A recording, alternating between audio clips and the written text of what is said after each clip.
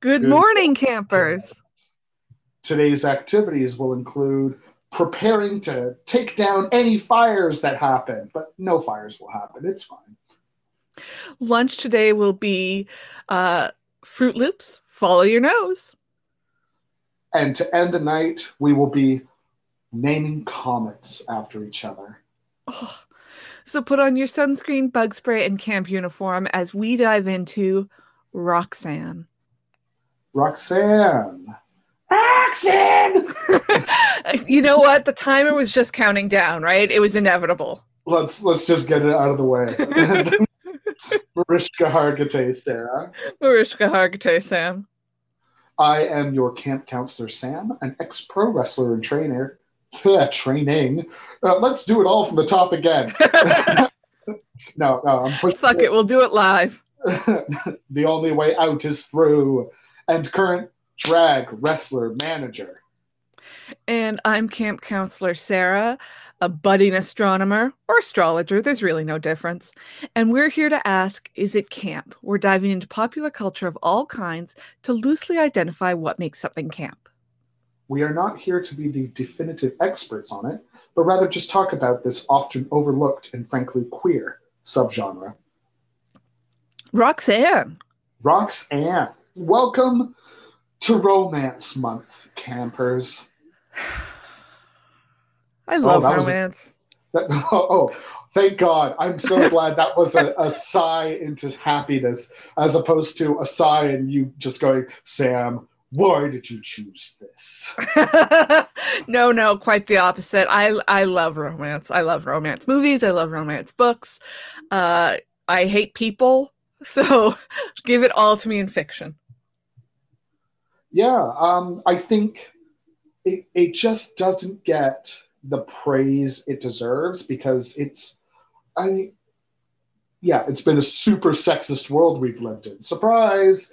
And romance and rom-coms and things of the like have just been constantly looked down upon because it's women's fiction. What is it? It's Poe's Law, where it's like 90% of anything is shit. And that's the thing. People hold up the bad, the lazy romance ones to paint everything with that brush. Yeah, because, is there a lot of bad romance out there? Yes, of course. There's also a lot of bad slasher films and sci-fi films and action films and drama films and everything's got bad things, but it's the same problem of, well, we don't pay to make action movies starring women because they don't do as well. And it's like, yeah, but so do a ton of male action-led films. Shut the fuck up.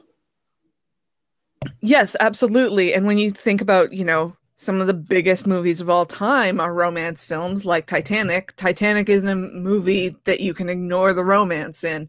That's the key to its success, But there's also the point that, romance is often shoved into everything as a subplot. And you can argue about whether it's done well. Yeah, well, there's my issue. When romance is just plugged into every movie, and thankfully, I think we're moving further and further away from that. Like that, there needs to be a romantic interest. It's not happening super fast, but it's happening. Like Shang-Chi, where was the romance in that? There's no romance. Yeah, they're good friends, and that's the love. I really enjoyed that they're good friends. And of course, other people can look into it and say, no, that's totally a romance. And you know what? Good for them. If you want to see that as a romance, absolutely fine. But I think they're just two friends who are on such a wavelength, like Sarah and I. Yes. That, they do weird stuff that looks almost romantic. Oh, you two finish each other's sentences kind of thing. It's like, nah, we just know what the other one's going to say. It's okay, Sam. Sometime I'll get you to propose to me. What? Propose? With what? What is your history with Roxanne? So, I've seen the film once before, years ago, when we had a DVR. Really? Because, yeah, it was what I would do when I came back from university in the summer was if I was working, I'd be working, but during the times I'm not working, because the DVR was this fresh new technology, and all of a sudden my mom had all these cable channels. I was like, oh my God, I'm going to record just a bunch of movies from Turner Classic Movies and the Sci-Fi Channel and everything. I'm just going to record movies, right? I still do the same thing at my mom's house with TCM. Yeah, because there's so many films that I'm like, I want to see that. I've heard about it. Because I remember the poster. The poster for this movie is iconic. Right? Are you talking about the one where it's sort of like her kind of faded out and it's him like tipping his hat to her? Yeah, him in the tuxedo, her in the O of Roxanne. Yeah. Right? And like I remember seeing that on VHSs at the movie store and looking at it and being like, what is this? Why does he have a long nose? And, you know, why is he dressed like that? And what's this about? And, you know, just the wild child speculation that you go through. And then I did see it during one of those summers. And I remember at the time being kind of let down by it, if that makes any sense. Just like I was expecting so much more. It didn't have the big bombastic moments that other romantic films would have, right? Or other Steve Martin films. He doesn't run through the airport to try and stop her from getting on that plane. Yeah. Right? It doesn't really have that. This is a very quiet romantic film, if that makes any sense. It's and how about set in you? a sleepy town and you feel that energy throughout. Mm-hmm. And your history with the film, Roxanne? This is one of my dad's favorite movies, and it's also a movie that I grew up with as it just being one that was on TV a lot, like Ferris Bueller. And my dad doesn't really like to watch movies more than once, but when he does, like there's 5 or 10 that he'll watch a couple times. So it'll be like, you know, Shawshank Redemption or oh gosh, Big Fish, or this. His favorite scene is the insult scene where he's coming up with the different nose insults. So good. That's such a good scene. So I just sort of grew up with this. I can't remember seeing it the first time. I just remember growing up with this in the background with Dad going, "Oh, Roxanne's on. We got to watch it." Yeah. When I brought this up to my mom, she was like, "Yeah, I remember seeing it, but I don't remember liking it." I was just like, "Oh, okay. All right. Nothing to add to the conversation, Mom. Thank you." It's kind of weird that my dad produced me because he's not really a movie person. Oh yeah, the other movie that he'll watch over and over again, he really, really, really loves Mamma Mia and Queen and ABBA. That's where I got my disco love from. Oh, okay. All right. Yeah. That's fair. But I mean, this is what I love about film and art and the arts is that you don't have to like all of it. You don't have to be invested in every facet of it. But I earnestly believe that in every art form, there is something out there for everyone. Something that just connects in your brain and you go, aha, I get it. I love this thing, right? I'm still waiting for the day that there will be a reggae song that comes on that I go, this is fucking great. But it's out there.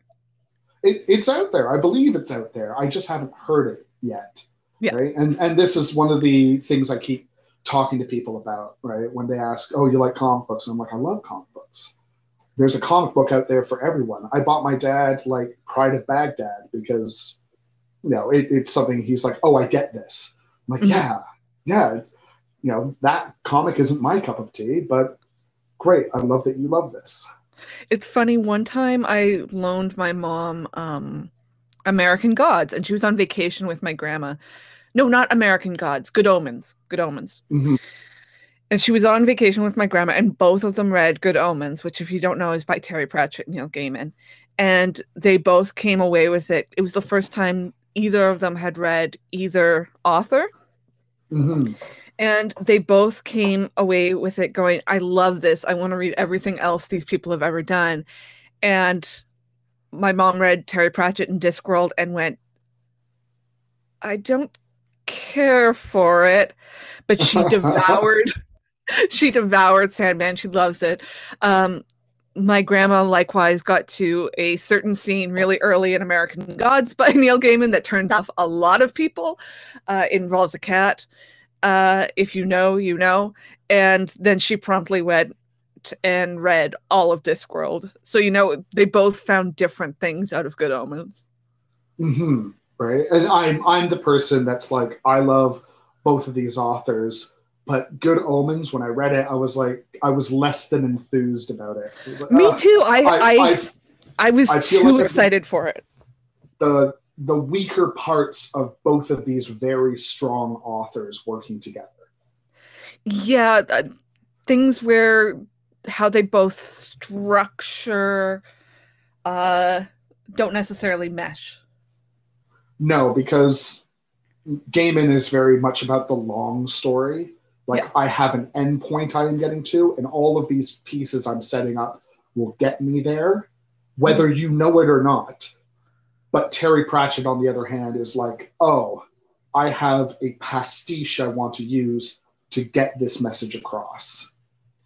He's also much more of a joke machine, and I don't mean that in an insulting way at all. He was literally the best that has ever done what he did, but his ability to craft jokes is beyond anyone, and especially beyond Neil Gaiman. Yes, Neil Gaiman's not a joke-heavy guy. No. No. But anyway, back to the plot at hand with Roxanne. Is there background information you'd like to take us through? Yes. So Roxanne, as most people know, is based on Cyrano de Bergerac. It's even cited in the opening credits. What do you know about Cyrano de Bergerac? So Cyrano de Bergerac is one of those texts that is referenced to death in, like, I remember growing up in the 90s, I felt like there's these handful of literary properties that cartoons love going to the well for in order to do an episode, right? A Christmas Carol. Christmas Carol, Romeo and Juliet. I'm trying to think. Anything that's kind of a Jane Eyre kind of feel. Mistaken for Spies, Yeah. A sitcom plot that you can adapt. Mm-hmm, right. Nothing too heavy. Like, they're not doing Titus Andronicus anytime soon. But Cyrano de Bergerac is one of those ones that would keep coming up of, this dude wants to talk to that lady, but he can't because of X reason. So now he's teaching this guy to talk to her instead. And then some jokes basically involving mistaken identities. The end, right? Mm-hmm. So I never really knew the original text. I can infer from the films and cultural references that A, this is a play, and B, it's a comedy. It's sort of a comedy. So we're going to talk about Cyrano de Bergerac and the author Edmond de Rostand. So Cyrano de Bergerac was a real guy. Whoa, okay. Yeah. he was a French nobleman. Well, he was sort of French. He was French in that way of, like, he lived in what we now consider France. From the 1600s. He was, among many other things, he was a writer. He wrote what you could probably consider some of the earliest sci-fi stories. Really? Yes. So let me see here. He wrote 3 books in this series. The first one is called Comical History of the States and Empires of the Moon. And it has a protagonist also named Cyrano who straps bottles of to his belt, and this allows him to float up to the moon. And this is the beginning of the trilogy. Great. Yeah. So, I'm not sure how Dew got him there, but hey. It was early science. It was either that or bloodletting. So I sent you 2 texts earlier with 2 pictures. Now, the one that looks like an illustration, like an etching, that is purportedly of the real Cyrano de Bergerac. Oh. So you can see, like, he's got a schnoz on him, but it's not what you would say. It's not what C.D. Bales has. It's not the prosthetic that everybody who plays Cyrano now has to put on. Mm-hmm. Like, he's got a Gallic nose. You'd say, yeah, I guess that guy has a pretty big nose, but it's not the most distinguishing characteristic about him. No. I mean, like, the royal court has far worse facial features going on. Oh, yeah, he's not a Habsburg. No. What if we ran genes into the ground? So then in 1897, this playwright called Edmond Rostand wrote the play Cyrano de Bergerac. It's in rhyming verse. There are a ton of adaptations and translations of this. The most famous one, or the most famous recent one, is by Anthony Burgess, who wrote A Clockwork Orange. Really? Yeah, I found out while doing research on this, Anthony Burgess, not only a tremendously prolific writer, also a composer, considered himself a composer, a music composer, just as much as he considered himself a writer. And he also translated several famous works. So the Anthony Burgess one is the one that I've seen performed. Okay. So is it still in rhyming couplets, as you said, like in the version you saw? Sort of. Some of it is a little bit more free verse. I felt like it was, so the version I saw was a taped version of a New York one where Kevin Kline played Cyrano and Jennifer Garner played Roxanne. Wow. It's very, very good. She is weirdly miscast in it. She's doing something very different to what everybody else is doing. I don't think she's necessarily bad in it. She's just doing something different. She got different direction. It happens every once in a while. Somebody drops that ball. Yeah, but if you want to see a version of Cyrano de Bergerac in English, I would strongly recommend this. It was shot within the last 10 years or something like that. I mean, it's Kevin Kline. It's Kevin Kline. The unfortunate thing is near the end of the play, as spoiler alert, Cyrano is dying. The prosthetic starts to slip off his face a little bit. What? Cyrano dies? Honey, this is a tragedy. What? Okay, so we're going to go a little bit over the plot of Cyrano de Bergerac. But yeah, the happy ending for Roxanne is pasted on. So Cyrano de Bergerac is a nobleman serving in the French army. He's sort of a wit and a great swordsman and things like that. But of course, he has this huge nose, which he hates. And if anybody mentions it to him, he attacks them. He's not only tremendously intelligent, he's also a fantastic soldier. So, for example, the first scene of the play takes place in a playhouse where everybody's gathered around and like, oh, they're putting on this play, but Montfleury is this terrible actor and Cyrano hates him so much. He's even threatened to say, if you ever are on this stage again, I'm going to attack you. So Montfleury is going to put on this play and everybody's standing around going, what's Cyrano going to do? What's Cyrano going to do? Roxanne is also there. She's in the box. So Roxanne in this is Cyrano's cousin. Ugh. Yeah, okay. Yeah. That part I do remember as well. But way back when, this was not the taboo, quote unquote, that we have at the time, where now we realize, hey guys, that's how you Habsburg yourself up. I also read a thing a while ago that was talking about, like, a lot of the time, because your cousin is family, they get a lot more, like, you actually get to interact with your cousin as a person. Yeah, and it's all about keeping property within the family as well, right? Yeah, so not only do you know these people a lot better than you would know any other potential suitor, and you're comfortable with them, then yeah, it is the financial consideration as well.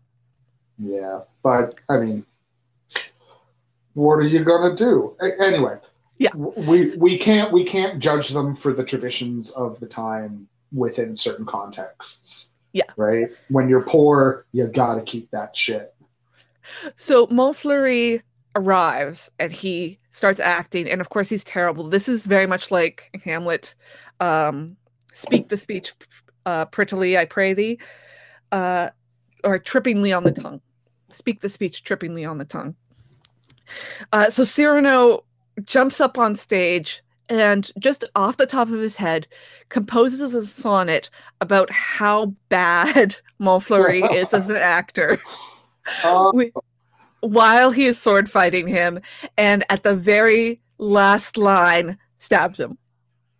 Fuck yeah. This is dope. There's also a guy called the Comte de Guiche, which just assume that any male character in this play is trying to get with Roxanne. Yeah. So the Comte de Guiche is the head of the military order that Cyrano and later Christian serve in. The Comte de Guiche badly wants Roxanne. At the same time, we find Christian. Everybody in the battalion says, listen, Cyrano's going to show up. Do not make fun of his nose, whatever you do. Yeah. Yeah. Yeah. Then, sorry, I have mixed something up here. Just a second. It's okay. Vamping for time. There's a lot of French names in this that I'm like, I've got to keep this simple. I've got to cut a lot out. Just skip over the French names or whatever you got to do to keep your head. So here we go. So we meet. No, we don't meet. Christian sees Roxanne here. He falls in love with her immediately. And Roxanne's like lady's maid comes up to Cyrano and says, hey, Roxanne wants to talk to you later. Cyrano is then so happy about this that Christian meets him, accidentally says something about his nose because he's concentrating so hard on not saying anything about it. And Cyrano is so happy that Roxanne wants to see him that he's like, yeah, you're fine. Roxanne and Cyrano talk the next day. She talks about somebody that she's fallen in love with, and he gets really excited because he thinks it's him. But then she describes her beloved as handsome, and he realizes that he's not. She wants to talk to Christian, and she asks Cyrano, can you please protect him in the army? Cyrano writes a letter to Roxanne saying, I love you and all this. But when Christian tells Cyrano, listen, I also like Roxanne. I would like to meet her, but I'm terrible with girls. I can't talk to them. Cyrano just straight up says, here's a letter that you can give her that I've already written. Huh, convenient. Yes. From then, the balcony scene starts where Roxanne is up in her tower. Christian is down below. He originally starts talking to himself, but he's terrible at it. Cyrano starts coaching him. This is the sitcom plot, obviously, this scene. Yeah. Eventually, Cyrano just takes over. He's hiding in the dark. And he himself woos Roxanne. At this point, Christian climbs up, and he and Roxanne are married. Because you could do that back then. You could do that back then. Like the cribbing off of Romeo and Juliet, but don't make it look like you copied my work. Guys, no, this isn't Romeo and Juliet. It's Blomeo and Bloomiet. So the Comte de Guiche is mad that Roxanne won't marry him. So to retaliate at her, he decides to take the army division, and he's going to send them off to Spain. So this means that Christian and Cyrano now have to go to Spain and can't be around Roxanne anymore. Roxanne again asks Cyrano, please, whatever you do, protect Christian. And Cyrano, being the good guy that he is, says yes, absolutely, of course, I will be protecting Christian. Yes. At this point, Cyrano starts writing letters like mad back to Roxanne, pretending that he's Christian. He's also risking death to send these letters because he has to sneak through the Spanish lines every time to mail them. Okay. Around this point, Roxanne then is like, guys, I decided to come to the war. I just missed you guys so much. You know, just like you do. I strolled out of the where's this? I mean, it's in France, but whereabouts? France? This part is on like the French-Spanish border, I guess. Okay. All right. Yeah, I just wandered over to the French-Spanish border, check on my husband and my good friend, cousin Cyrano.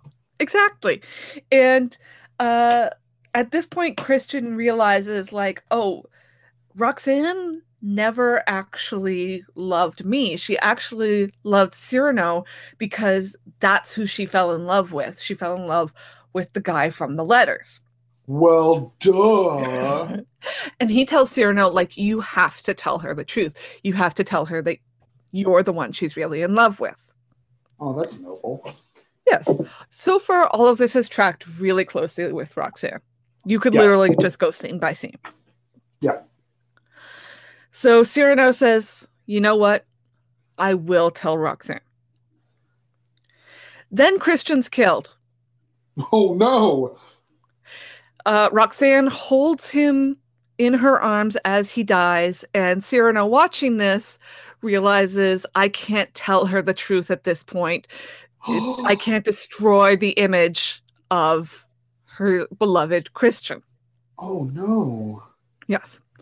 Roxanne collapses. She's carried off. The battle continues. Cyrano lives. 15 years later. What? holy shit. All right. Yeah, sure. 15 years later.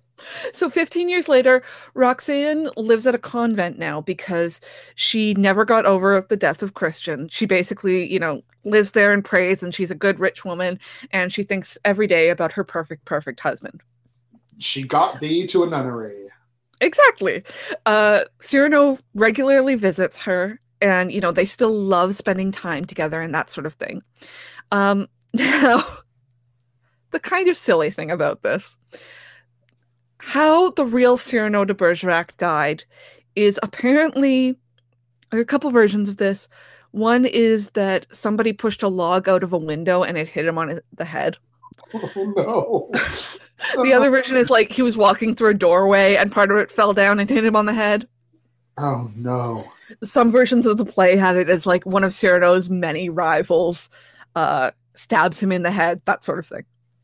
A lot of head trauma. A lot of head trauma. So the point is, Cyrano comes to visit Roxanne like they always do. And, they have their time together in the garden and whatever. And he asks if he can read Christian's last letter. And she says, of course. And she gives it to him and he's reading it out loud, but it's getting darker and darker out. And Roxanne goes, like, it's too dark for you to be reading right now. What's happening? And then she realizes he's not reading it. He knows this letter by heart. He knows it by heart because he wrote it. She discovers that she was in love with Cyrano all along. Cyrano explains that she never would have loved him. She discovers that Cyrano is dying. What? No! He starts to grow delirious. Roxanne says, it was you I loved all along. And Cyrano fucking dies. Are we sure we want to go see the new Cyrano film? Oh, yeah, it's probably going to have a tragic end. Roxanne is the odd man out. No. Oh, no, because I'm so excited for the new Cyrano film. Yes, I want epic romance, and I want this silly musical, and Peter Dinklage deserves his Oscar nomination. Oh my God. And I'm going to come out the other end going, it truly was the most beautiful romance of all. It's such utter sap. I was watching Roxanne last night and I was like, love is real. Love is real. And it's the true let me not to the marriage of true minds admit impediments. It's a beautiful, beautiful love story that you'd be shocked is as old as it is, because it's not Romeo and Juliet at first sight. It's two people who've known each other a long time and know the good and the bad about each other and have both fucked up a lot and realize what's important too late. Oh no. Yeah. I cried so hard at the Kevin Kline one despite knowing what was going to happen. Yeah, but you know it's going to happen doesn't make the impact any less meaningful. This is why one of my favorite, unfortunately ended, film review podcasts, which was Switchblade Sisters, Mm-hmm. It hosted by April Wolf. She would always begin each episode saying, "It's not what happens in the film, but how it happens that makes it meaningful." So, and then she'd say, "Okay, now we're getting into the spoilers," but yeah, and that's what she means. It's like, yeah, you know that Kevin Kline's going to die. Now I know that Peter Dinklage is going to die. He's probably going to die. This is the one version, yeah. And yet I'm going to walk into that movie going, I want to see an epic romance, and I want to believe in love. And yeah, I mean, we can't all be Amélie with happy, joyous endings as we ride through the streets of Paris. I was thinking of Amélie on my way home today, thinking, yeah, not everybody gets to look like the rebirth of Audrey Hepburn and find true love. Sometimes you have a gigantic nose that nobody can see beyond. Oh. Anyway, if you want to talk about like the history of Cyrano de Bergerac, this play is over 120 years old. It's been in fashion ever since it was created. I think the first version I saw, and probably you saw, was a Wishbone version. Yeah, probably. Which is very cute because he already has a big old nose. Oh, he's so cute. The dog doesn't die in that, does he? I have to imagine he doesn't, right? Right? Oh no! Is there an episode of Wishbone where Wishbone dies at the end? I mean, he doesn't die in real life in the show, but because all the episodes are in his dreamscape. Yes. There's a 1950s version starring Jose Ferrer, who, speaking of which, married Audrey Hepburn, that he won an Oscar for. There is a version that was done at Stratford, starring our boyfriend, Colm Feore. Oh, yes, that's the thing, too. The other picture I sent you is Edmond Rostand, who looks like Colm Feore with an enormous French moustache. You shut up right now. Hold on. There's my boyfriend, Colm Feore. Yeah. And us seeing Colm Feore at Stratford doing this, like, no. Also, like, he's too hot. Not a dry eye or underpants in the entire crowd. Yeah, there's musicals of this. There's versions in different languages. There's Wishbone episodes. Literally anything you want. There was a version, I don't know, within the last 2 years called Sierra Burgess is a Loser on Netflix. That's one of my favorite things, is seeing how they try to sneak in the name Cyrano de Bergerac. Well, I mean, Sierra Burgess it's a pretty good. Yeah, that's a pretty good name. Yeah. And I mean, the name they use in the film is a bit of a stretch. Yeah. Nobody's calling another human being CD. God. But, well, I'm glad I now know what I'm in store for in the next film version of this that I see, because I don't think I can handle that. I don't think I could walk out the other end of the film and call you up immediately and yell at you. Why? Why did you hide this from me, Sarah? He died! And you know what? You've got to be Steve Martin to be able to go, Cyrano de Bergerac at that point, almost 100 years old. I'm going to be the one to fix it. And I'm totally fine with it, right? It's important that we mix things up as often as Yeah, possible. the turn in this is deserved. So, shall we get into the film then? Let's. Yeah. So, Roxanne is 1989, was it? 87. It's the same 87. vintage as us. Oh, It came out man. almost exactly halfway between our birthdays. Excellent year. Yes. And it begins with the most late 80s music intro ever. It's synthesized, it's flowery. I love the font that they're using for these intro credits. It's very Mistral. It's very that spray art on the side of a styrofoam cup. Yes, yeah, it's got that 1980s chic for women kind of feel, right? Peach and aqua everywhere. And we get to see, I mean, if you're not aware, they generally put up the cast of the film before the film gets started. And in this, we get to see what an incredible cast we have in store for us in this film. Oh, and yeah. how so many of them do not get used enough. It's a real shame because you do have such a good cast, but I would love to see a lot more Shelley Duvall in this. Exactly, but you also have to say to yourself, but really this is a story about these three people. Mm-hmm.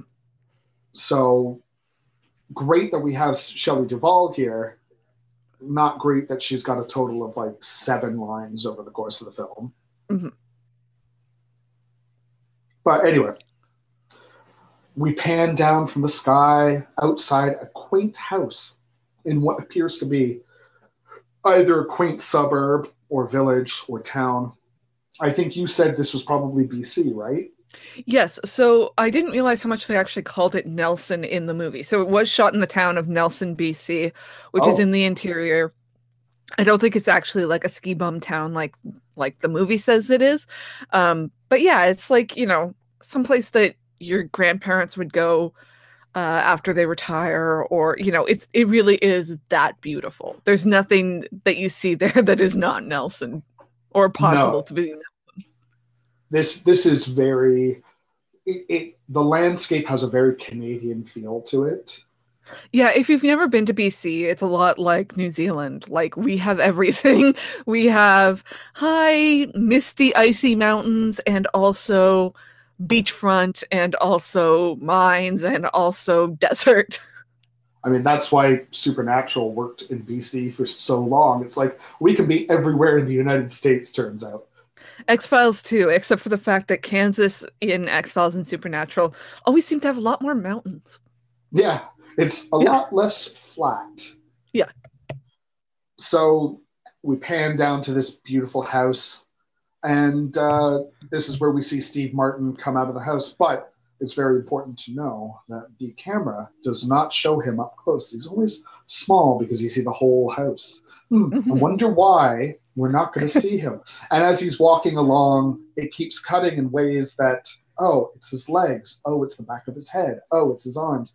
You're like, that's an odd choice. I have no idea what this film is, and I've never seen the poster for it, but let's keep going until he runs into these 2 assholes. Like, it's how you know it's an 80s movie. There's 2 rich guys in really short shorts. They're just dicks for no reason, and they come out of no. Steve Martin is ad-libbing his way down this street, because this feels like very Steve Martin ad-lib. Like, we just left. He's just adorable. He's singing a little song to himself. Yeah, we left the camera running, and this is the stuff he said, and we loved all of it. Yeah. And they point out immediately, before we see anything else, that he's a fireman. Thank God he's a fireman and not a Yeah. cop. They think for a second that he's a cop, and we go, no, don't ruin this movie. No, and he turns out to be a fireman, and I breathed a massive sigh of relief where I'm like, great, awesome. I can get behind firemen.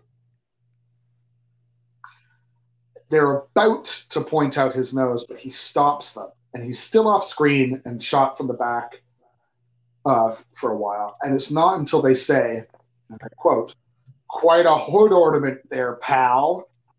And of course, we get the one shot perfectly leveled at his bust. So that way he turns around and you can see the nose. So yeah, he's wearing a prosthetic. It's got to be like 2 inches long.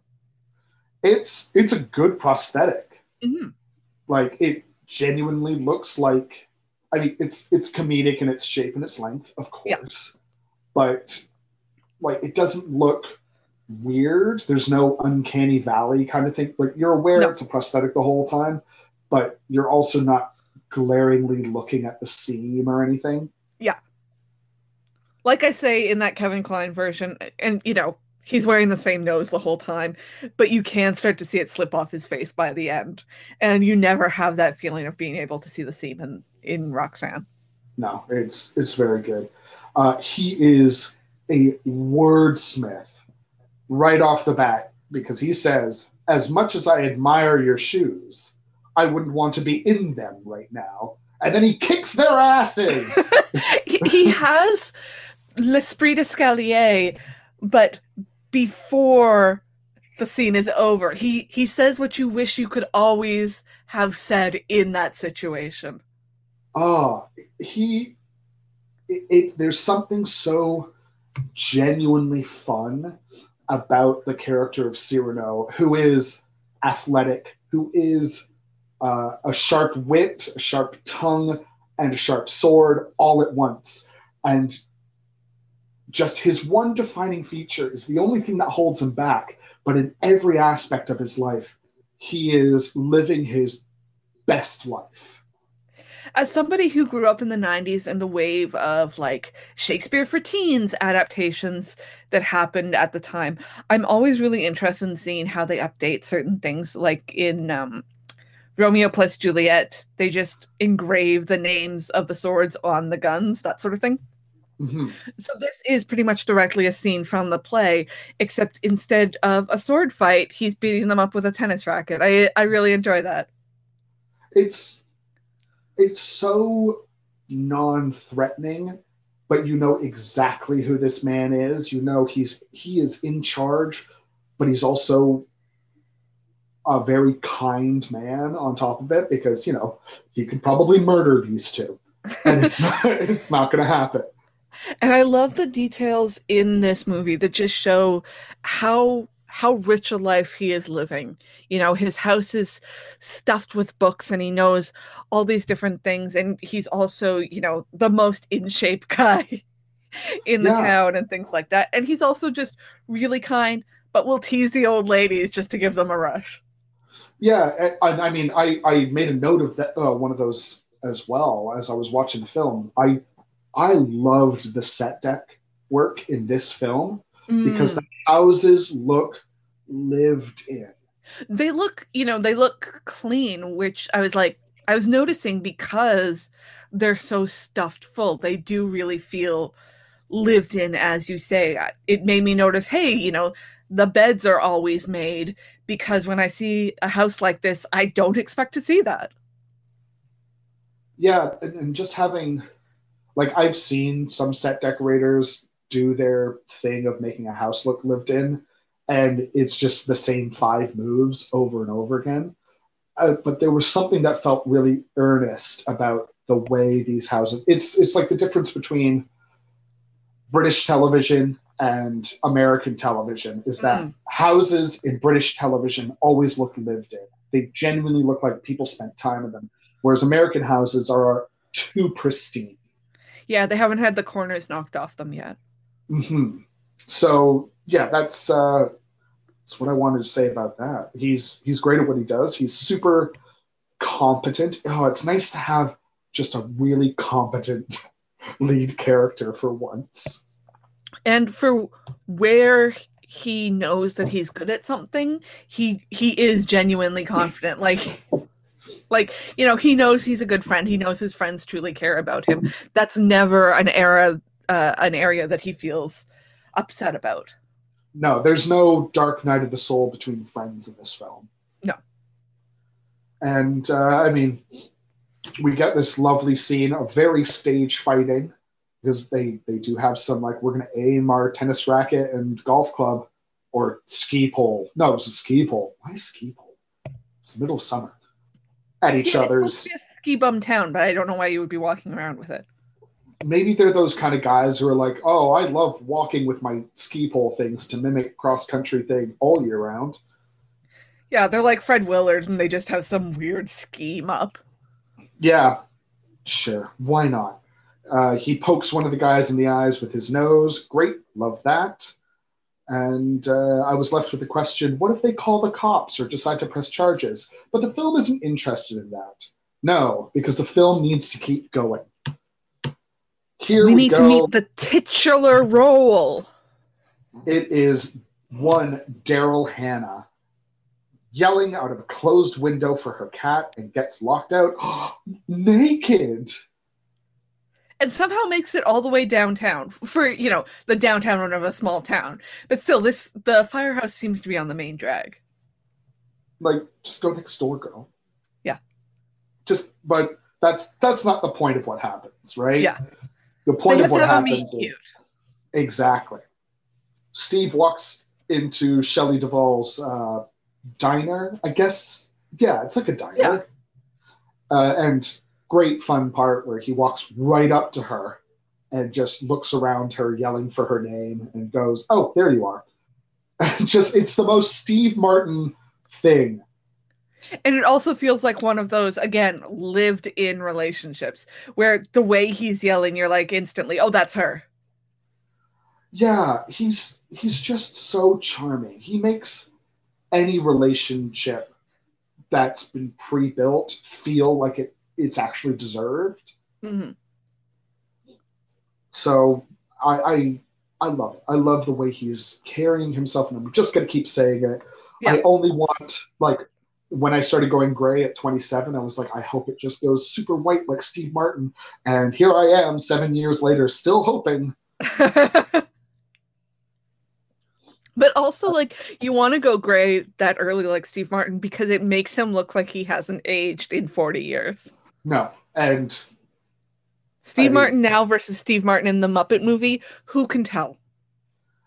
A couple lines around the eyes, maybe a bit of extra weight, but he's still Steve Martin, charming as ever. Yeah. So he walks off into the fire station where there's a fire raging for no reason, and none of the firefighters are aware of it, despite the smoke. and he's yelling at them to come downstairs to put it out, and they're yelling back, and they have a conversation while the fire's still happening, and none of them are rushing to do anything about it. Yes, this ongoing plot line of the hysterically bad firefighters is just adorable. It doesn't really have much urgency to it, but it provides hijinks throughout. Yeah, at no point, it's a nice way to show the parallel between this and the original, right? They're supposed to be soldiers, and here they're soldiers against fire, but like they're not going to be firefighting Spain anytime soon. So let's just throw in some fires, I guess. Great, love it. Daryl Hannah shows up naked. And very naked. And of course the mistake of I'll invite you in. Oh, no, I can't do that. Oh, it turns out you're naked. Ooh. And so he, as a gentleman, decides to help her himself, doesn't get anybody else involved, grabs his toolbox. He tells them, oh, this looks like a real boring one. Yeah. Walks her. I mean, Is it probably because it's also a beautiful naked lady? Maybe a Yeah. little bit, but it feels very gentlemanly. Of, Hmm. you know what? I'm gonna save this woman a lot of embarrassment. That's a good point. I What didn't think of it like that. I I I think with Steve Martin, those kind of feelings are naturally built into the character. Hmm. There's never anything malicious about what he does. Everything is the surface level of, I'm doing this for my friend, I'm doing this for love. I'm just a really great guy. Something that I love when CD and Roxanne are yelling at each other later is, yeah, they're having a nasty argument, but they never stoop to anything mean. They still really care about each other, even as they're furiously mad at each other. Yeah, and I mean, we'll get to that argument when we get to the argument. Hmm. There's so much to digest there. So he tries to unlock the door with his only tool in his toolbox, He a brought credit his card. whole toolbox. It has a credit card inside. Credit card. It's such a good joke, and it doesn't work. So this is where we find out, oh, he's not just a good fighter. He's a fucking Olympic level gymnast, apparently. As Yes. he parkours his way up the side of her house, uh, where he also quips, "Oh, I hate heights. I'm so afraid of them." As he's casually strolling along, breaks in, opens up the front door. Hooray! Day is saved. It's a cute little meet cute. Hmm. And in somebody else's hands, this could be really smarmy. Yeah, there's this really fine line between all the things he says being charming or horn dog smarmy. Yeah. And I don't know if it's just Steve Martin. I don't know if it's part of the editing or the directing or what have you. I buy it every single time. I'm just like, you know what? He could charm the pants off me too. Yeah. So scales in, tosses her a blanket, and as she's getting changed, he just makes a charcuterie board. She He gets just himself helps together. himself. He's like, yeah, I figured you'd probably be pretty hungry at this point. Yeah, but the fact that he just effortlessly throws together this charcuterie board, it's again, there you go. He can also cook. I mean, granted, charcuterie isn't really cooking, but there's a way to put it together. You can't just throw meat, cheese, and bread on a platter and go, good enough. I also think, this was 34 years ago. Uh, Sliding scale of expected competence in the kitchen, pretty impressive. Mm-hmm. Yeah, it's not just beer. Yeah. So of course, this is the first time that she really sees his nose, and she immediately gets taken aback. But pretty soon they get into like a really good conversation about philosophy and astronomy. Yeah, it's you find out that she is an astronomer and he's kind of a jack of all trades. He's got a little bit of knowledge of a whole lot of things, and you can tell he kind of knows what she's talking about, but he wants her to let her explain it herself because it's clear she's like she loves what she's doing, right? She's an Mhm. astronomer, she's talking about quarks, and it this is where the romance really begins for me. It's not just the meet cute part. The meet cute was nice, but when he finds out that she's more than just beautiful, that's where he's really interested. Yeah, there's the scene where she explains quarks and gluons to him is truly a seduction. He's absolutely lost by her. This is something that is in the original as well. Roxanne is notably an intellectual of that French kind who would hold salons and things like that, which is part Oh, of why that's great. Christian I, was intimidated by her in the original. And I love that they've kept this as she's an incredibly smart PhD student, so much so that even Charlie can't possibly keep up with her. and this, I mean, I'm sure back in 1987, this would have been like, wow, a rom com with where the lady is not just like a high-powered executive or a pretty girl who's hidden away for ages. It's like, no, she's A woman in gorgeous and STEM. she's in STEM. It's incredible. This feels modern, is what Yeah. I'm trying to say, and it's not. And yeah, it's so very rare that you see a movie. I can only think of one other movie, which is a BBC modern adaptation of Much Ado About Nothing, starring Damian Lewis, where you Is see this one somebody. I saw with you, the one where it was a whole The bunch news of anchor one? Yes, that's Yeah, exactly what I was thinking of. yeah. So there's a very similar scene in that where she's explaining a poem to him, and he just stares at her and he goes like, "You are so smart," and you can tell that he's smitten, and it's a very romantic scene to me. I love it. Romance isn't dead, guys. No.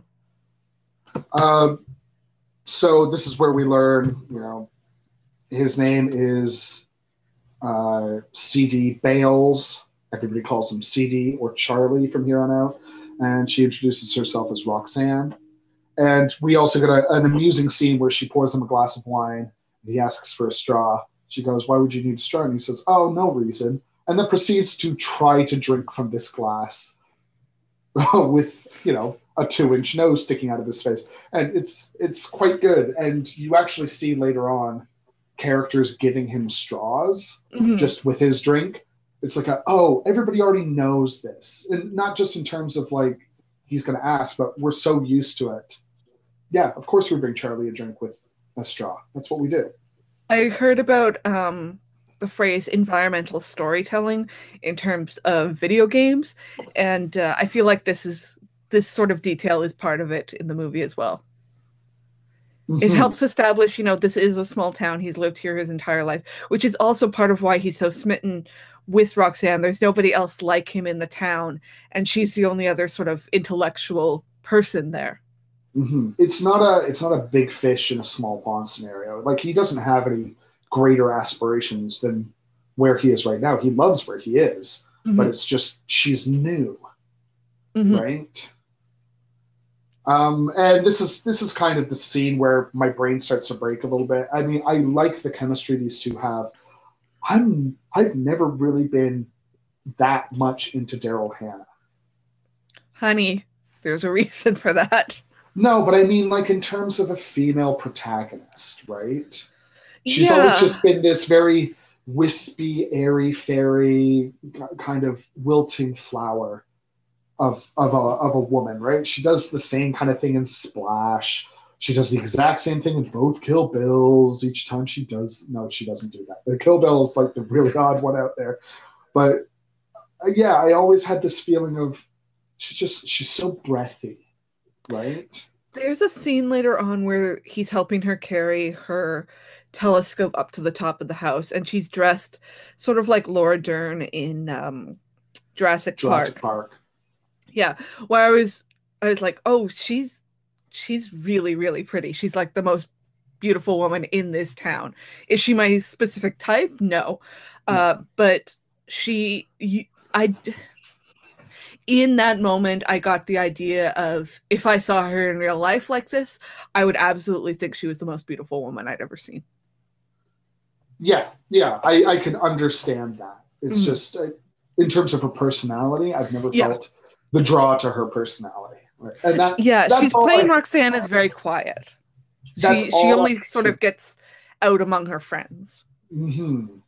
I mean, that's my only negative thing about it. Right? It's not, oh, I hate this romance. Oh, it feels so forced, blah, blah, blah. It's like, no, I get this. I understand why he's so smitten and why she's so smitten as well, right? It's, anyway, the plot moves forward. We get 2 new guys introduced. One is Christian, or in this case, Chris, and an absolute sleazeball scumbag of a character who, quite frankly, could be excised from this whole film. Yeah, he doesn't need to be there. No, because his only thing is, look how fucking awful some men can be, and then look at these two dudes in comparison. Like, But we don't need that. We know how awful some men can be. Yes, we live in the world. We all know those guys. Yeah. So, you know, he hits on Roxanne. He's got a huge gross fur coat and things like that. But yeah, you're right. He doesn't really need to be there. No, and like he does nothing for the plot either, right? No. I mean, granted, there's a lot of other characters who do nothing for the plot, but at least I don't hate every second they exist. Like Michael J. Pollard is one of the firemen, and he sort of just makes you feel like, oh yeah, there are other characters in this town who have a rich inner life, much like Charlie does. You know, he just looks like this normal dude, and yet you see, you know, he can knock out a guy half his age, and he's reading Sartre and things like that. Mm-hmm, right, and this is where we get to meet Fred Willard, who, as I learned through the film, is the mayor of the town, but is part of the fire team anyway. Yeah, most of the fire team is volunteers, which is part of why they're so bad at it. Yeah, but he's got gusto, and he's also got his personal tailor with him. So also, there's this through line throughout that Fred Willard is determined to, you know, boost the town's profile, so he decides to hold Oktoberfest in July, which they never really draw attention to. The banner once. I'm like, that's a pretty funny joke to just sort of brush under the rug. Yeah, his kind of recurring bit is just these attempts at making the town bigger than it is. And I mean, they don't work, but it's lovely having Fred Willard here, period. Exactly. Gone too soon. And by too soon, I mean he lived a long and happy life, I assume. Yes. Great. So we cut to a bar where Shelley and Roxanne are talking about CB, and Roxanne spills the beans that she just broke up with her boyfriend. And she utters the line, "I guess I mistook sex for love." And the waitress says, "Oh, I did that once. It was great." I love the bartender, and she is of legal age to be serving people. Yeah, that's the thing. These are all full-ass adults. Like, Roxanne is a PhD student, but, you know, she's obviously much younger than CD, but it doesn't feel creepy. No, at no point is anything about their relationship with one another creepy. I mean, even when it's going through a third person. Yeah. It's still like, yeah, great. Love this. Pervy guy shows up again. Fuck that guy. Go away. But he calls Chris Maestro. And I wanted to ask you, is there something in the source material where Christian gets referred to as Maestro? Or is it just this movie? I think it's just this movie. Okay. Odd choice. But yeah, that does seem like the sort of thing where it's like, what's that thing in Venom that he refers to them as? The Living Menace or something like that. Oh, Lethal Protector. The Lethal Protector. It's that sort of thing where you go, this has to be a shout out. Yeah. And that's what it felt like to me, but yeah. Whatever. Yeah, Roxanne is trying desperately to get away from this super perv guy. It's not working. And the bartender says, "Oh, he's just a flirt." I'm like, fuck that. That's not flirting. Yeah. This guy's a serial harasser, and it's the most 80s thing in the movie that everybody's like, you know him. Yeah, like this town could easily just murder him and bury the body somewhere. And, you know, nobody outside of the town needs to know. So Roxanne and Chris make eyes across the room at each other. And you know what? He is handsome. He's got a kind of a jarhead, kind of handsome to him. Yeah, he looks like Chris Isaac. Yes. But, you know, he's just that kind of bland, late 80s, early 90s, handsome guy. Yeah. Right? Like, you could throw him into a dozen other movies and he'd be A-okay. He has a symmetrical face. He does. Oh, that's amazing. 2 eyes, you say? 2 nostrils? Teeth? That's why I've never wanted to fuck a Picasso.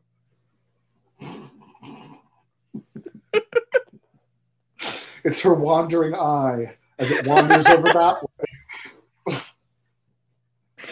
Oh.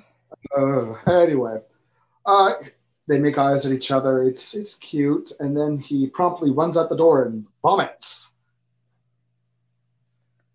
because he's so nervous because she's so pretty. She's too pretty. I do like the way they sort of beef up Christian's role here and his social anxiety around women. I do feel like it gives him a really, really good reason to have trouble and has what we would recognize now as panic attacks. Mm-hmm. Right, but back then it's just being a sissy, isn't it? What are you, gay? Can't talk to a girl? Ooh. Anyway, he throws up, and we cut to the next day where CB, he just rescues a kid stuck on the roof. It's a really touching scene because the kid doesn't want to come down because he knows everybody will make fun of him at school for being fat. And Charlie doesn't try to tell him that, it's going to be fine or nothing like that. Just... sticks and stones might break my bones. No. He's just like, yeah, it sucks. Can I stay up here with you for a while? So good. He's so lovable. And I mean, the scene amounts to nothing. We never see this child again. No. Maybe in group shots or anything. But there's just so many of these scenes that establish the town as the town. That this is what Charlie does. He helps people because he loves them. Mm-hmm. But the child is being very poorly ADR'd. So. Probably terrible sound up on that roof. Maybe. People generally don't record things up on a roof, but who am I to judge? Yeah. So everybody keeps warning Chris, hey, CB looks a little funny. Just don't draw any attention to it. Don't mention it, right? And this keeps happening over and over again. It takes a while before he actually meets CD.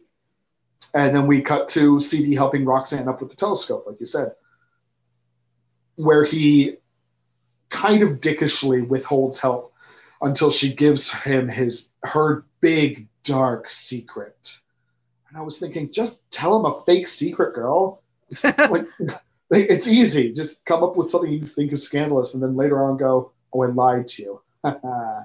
But no, she decides to actually tell him that she thinks she's discovered a comet. And they had this conversation earlier about like the scientific names for astronomical bodies versus, numerical names like M31 and that sort of thing. So this is going to come back later, and it's just this lovely through line. Mm-hmm. Again, showing that Roxanne has agency and desires outside of just this romantic attachment. Yeah.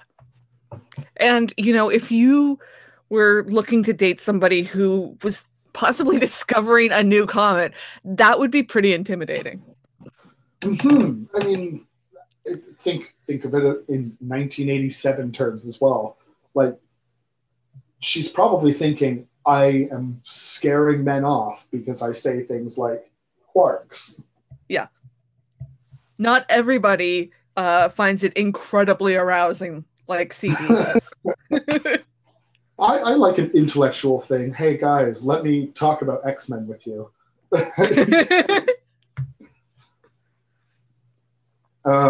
So we now cut to a lunch place, but it's not. I don't think it's Shelley Duvall's place. I think it's like the honky tonk bar. Okay, all right, and it is the loudest lunch place ever. Oh my god! Chris and Roxanne kind of had their meet cute happen again, but he gets so nervous he runs off into the bathroom to try and cool himself down, and of course, wah wah. He goes to wash his hands, and it sprays all over his pants. Now it looks like he peed himself. And the most common fear. I've literally never looked at somebody and made that assumption. I'm not spending my time looking at somebody's crotch going, that they peed themselves. But if I see an adult walking around with a wet crotch, I'm going to think that that's exactly what happened. A sink sprayed on them. Or something happened, right? No, I have a The spout last on the bit. front that just sprays evenly. I am a really shitty clown, and I didn't button my flower to my lapel too well today. And long story short, I tried to pull out a handkerchief to pat myself down, but they just kept coming out. yeah, yeah. So, I mean, another scene happens with the pervert, but we'll skip by it. CD runs into Fred Willard, and now he's got a cow. It's going to be the cow of Oktoberfest in July. You know, the cow of Oktoberfest in July. And CD knows this is a bad idea and hates the idea, but he doesn't want to dash Fred Willard's hopes. So he very loudly agrees with him and walks away as quickly as possible. But it's also the case in every time CD is being ridiculous about town. So there's one tiny bit at one point he leaves Dixie's, buys a newspaper out of a, like a newspaper box, takes 2 steps, reads it, screams, puts another quarter in the machine so he can put it back. This is put on for nobody other than the audience's benefit. It's just one of those things where it's like, yeah, CD has a rich life and has fun with himself. Aren't we sure it's even for the audience? Because this just feels like Steve Martin loves just doing things for his own enjoyment. Fuck what anybody else thinks is funny. And I mean, that's part of why Steve Martin's so funny to me, is that he is genuinely just, this is funny to me, and yeah. I don't care if it's not funny to you. Do you know the arrow through the head bit he used to do? Yes, I know of it. I've seen it many a time. Yeah. So for those who don't know, he would come on stage wearing that like gag where it looks like an arrow's through your head. It's kind of like a headband thing. And then just never mention it. He'd do a full stand-up act and never mention it. And that was the joke. Yeah. And it's kind of for his own enjoyment. Yeah, exactly. This is funny. I'm not going to say shit. Yeah. And this is what happens throughout the film. He just delivers lines and he does things where you're just like, why did that happen? Oh, because Steve Martin thinks it's funny. Yeah. Cool. So, again, we cut to Chris being warned, hey, whatever you do, don't mention his nose. And everybody's being like real, do not mention his nose. Do not get hung up on the nose. And he's just like, how bad can it be? Fred Willard shows up in his best Miami Vice outfit. And, for a second, I was like, he's kind of hot. Good for you, Fred Willard. You look great. Fred Willard, I always thought it's like a classically handsome dude. It's just that he always has Fred Willard face on. And doing Fred Willard impressions of, I am grossly incompetent at whatever I am being assigned. Mm-hmm. Thank you. So, this is the big scene. The big scene that's stuck in my mind. We go to the honky tonk bar, mm-hmm. and some rando walks up to CD and says, heard you're tough. CD walks away. And then the guy calls him Big Nose. And CD is insulted by this not because he's mad about being called Big Nose. He's mad that it's such a boring insult. Yeah, there was a literal record scratch as the bar goes. Yeah, the music literally stops. Because everybody knows, oh, this is a big fucking deal. And he says, he hands this rando a dart. He says, throw the dart. Whatever number it lands on, I will do that many insults better than what you just gave to me. Guy throws it, hits a 20. Steve Martin's for a second says, you can't do it again. He's like, haha, watch me. I'm a professional dart player. Hits 20 again. He goes, 20. And then he proceeds to not just say 20 nose insults, but to label and categorize each one of them. And this is just a stroke of genius scene. I don't know if this was Steve Martin coming up with it, if it was written in the script for him, but it feels so organic. It feels so natural. And the crowd is enthralled with it. Like they know. I mean, Steve Martin wrote the script for this as well. He adapted it. What? I clearly wasn't paying attention to that set of credits. Yeah. Wow. That's what makes this movie even more romantic and impressive when you're watching Steve Martin. Okay, so yeah. Then my question is, did he ad-lib some of this? That's what it feels like, right? Because he's delivering it so well. Yeah, there's pauses. There's parts where he's like, okay, and then goes on to the next one, right? It doesn't feel rapid fire in that boom, boom, boom, here's 20, look how cool I am. It's, all right, I'm thinking, give me a second. Got it. Next one. They are so funny. My favorite one was Paranoid. Keep that guy away from the cocaine.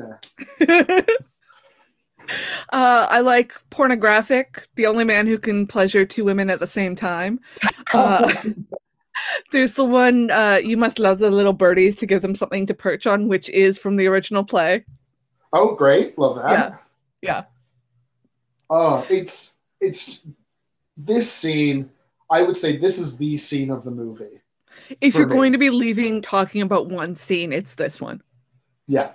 And he doesn't do 20. He goes over, depending whether you're watching the edited for TV cut, which cuts the pornographic one, or not. He does like 27, 28, something like that. Wow. I don't think I had that version. So beautiful. Great. The dude is pissed off for some reason that he's been out insulted. You'd think at this point, like, if I was that dude, I'd be like, you know what? That was really fucking impressive, dude. And everybody in here loves you clearly. I'm going to quietly step away at this point. No, it's yeah. He tries to attack CD, and CD sings him. You know, sing. Solar plexus, instep, nose, groin. Yeah, he sings him. Great, love it. So it's at this point that I realize, we're going to keep on getting a lot of these little vignette scenes happening in between the major scenes. So it's like, all right, let's keep this going. CD confesses to Shelley Duvall that he would ask Roxanne out, except, I'm just so busy with so many ladies. And then he says his dick's as big as his nose, which causes all the little old ladies at the table to go, ooh. And then he really comes out with it, and he says he's embarrassed because of the nose. Yeah, he can't get a nose job because he's allergic to anesthetic. He tries makeup, it doesn't really work. Oh, God. You don't think his early contouring? Oh, it was worse than my early contouring.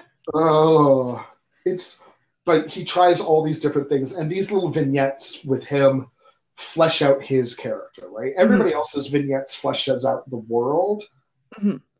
But yeah, and this is where the bartender lets him know that Roxanne may be smitten as well.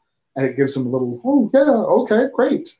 CD then finally meets Chris, who cannot take his eyes off his nose. And not just like in I'm looking at it, but like in the most cartoonish, almost cross-eyed, like, whoa, kind of way.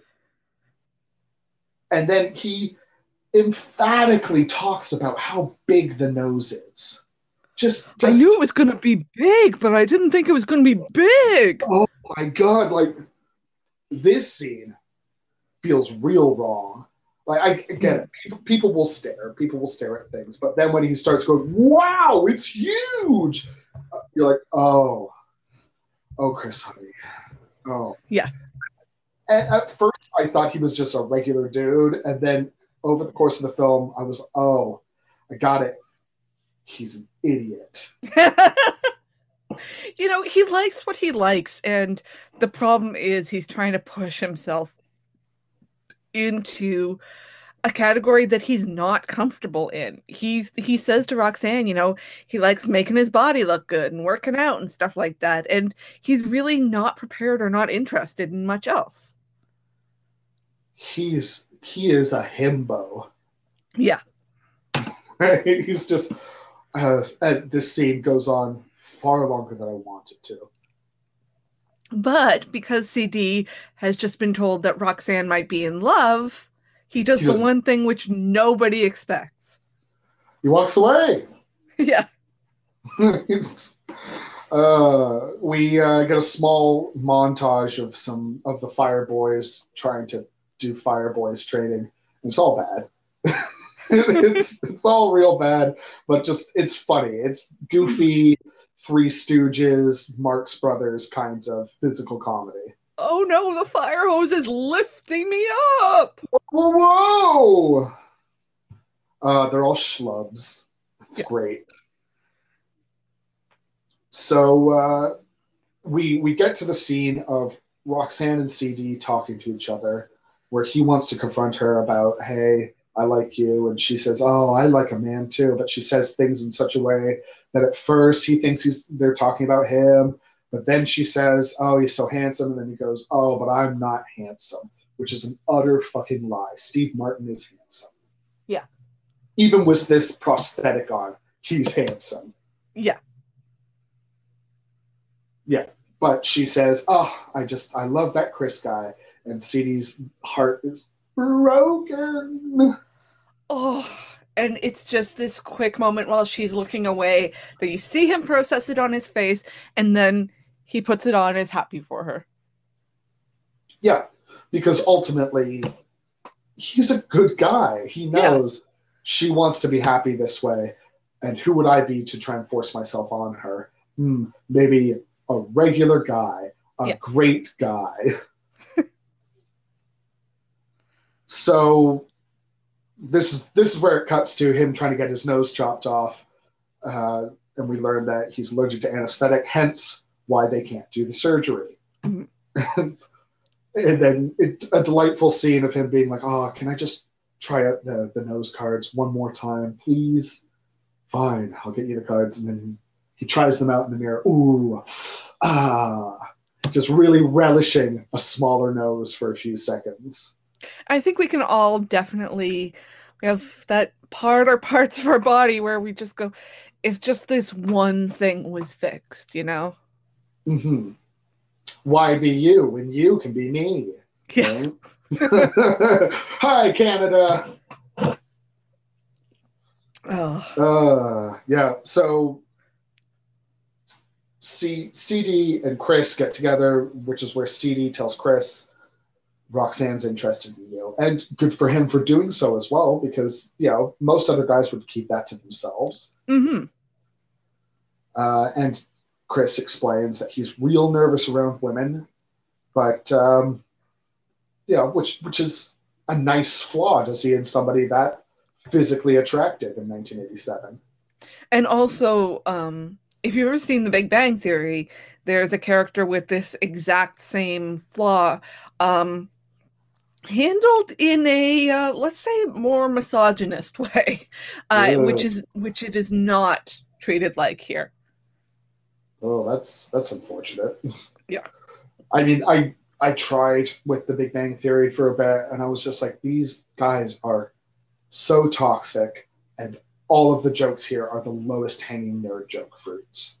It gets better as they introduce more female characters later on, but yeah, especially in the beginning, the Indian character Raj, who's played by a really attractive guy, can't speak to women unless he's like shit-faced drunk.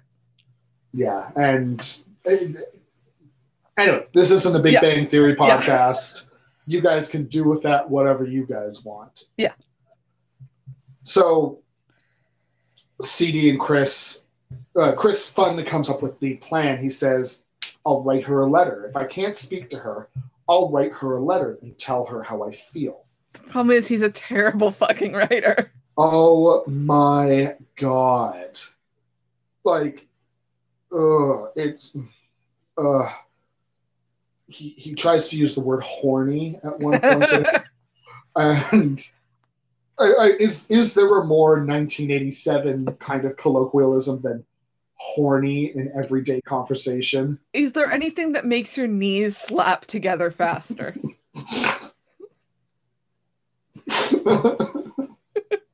Oh God, it's real bad. Yeah. And CD's just like, no, here, you know what? Talk about how she makes you feel and blah blah. He's not trying to write the letter for him at first because he wants Chris to come to his own feelings, find his own words, which is a very noble thing. It's again, Steve Martin's great. Yeah. But eventually he just gets to a point of, you know what? Horny may be the best word that you can get out of your head right now. Let me take over. And this is where I wrote, Chris is such a goober, and I really hope he doesn't get the girl.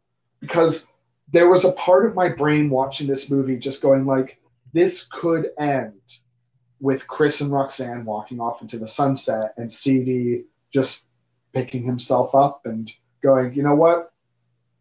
Well, just wasn't my time. The end. Credit roll. Yeah.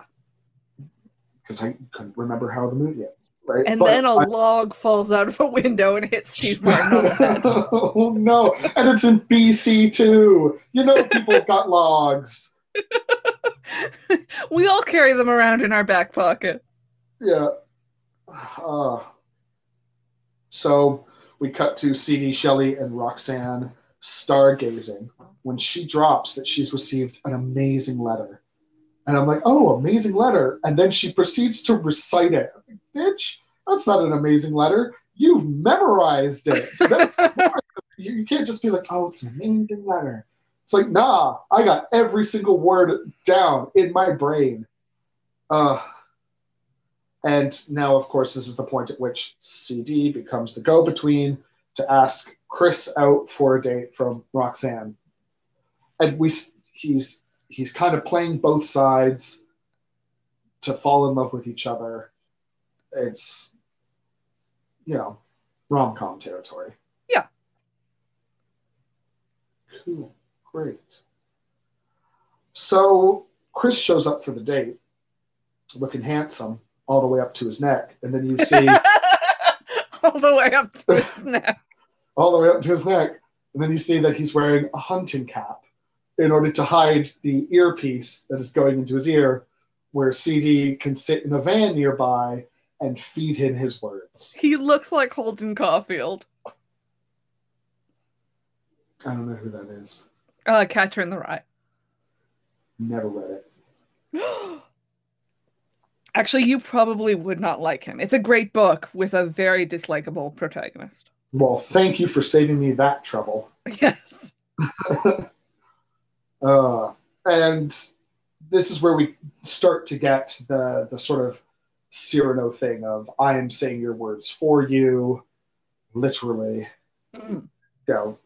And, of course, hijinks happen of things going wrong. Christian is hilariously bad at this. It turns out that the frequency they're using is also the same frequency the local police station uses. So Christian starts saying local police station things and freaks out and rips the hat off of his head. No, I can't do it. Quite funny. It is quite funny. So Roxanne tries to elicit out of him, just use your words. Use the words that you used to woo me in your letter. You got a nice body. I really like your boobs. Oh, when he said that, I could feel all of my organs, all of my internal organs were like, no, we got to get out of here right now. And he kept saying extemporaneous. Yes, because she said that his words felt very extemporaneous, which means like off the cuff, unrehearsed. And he obviously doesn't know what it means. So to sound important, he just keeps using it in every sentence. Yeah, it's and he keeps on saying extemporaneous and keeps talking about her boobs. Oh no, the two worst things. Extemporaneous boobs. Suddenly they were there. Oh no. Suddenly they were there. It's just like his nose. Your boobs were on time, but you were 15 minutes late. Oh no. So she goes off in a huff. Oh, I can't stand you. What's happened to the man who said the nice things? And he goes off paranoid as well. And now we do the proper she's on the balcony. Yeah. He talks to her kind of scene. And again, great adaptation, great way. Yes, she's got this beautiful house she's staying in. Yes, she can go up to her bedroom window. I mean, they must have searched. In fact, this is the perfect house. It's beautiful. It's a gorgeous house. And it's all sort of like Victorian and 3 stories. You can't stage this in a bungalow. No. Oh, God, no. Can you imagine this film in a bungalow? Roxanne, yeah? What are you doing over there? Oh, just putting out the garbage. Hey, isn't that your friend Charlie right next to you? What? Him? No, it's a shadow.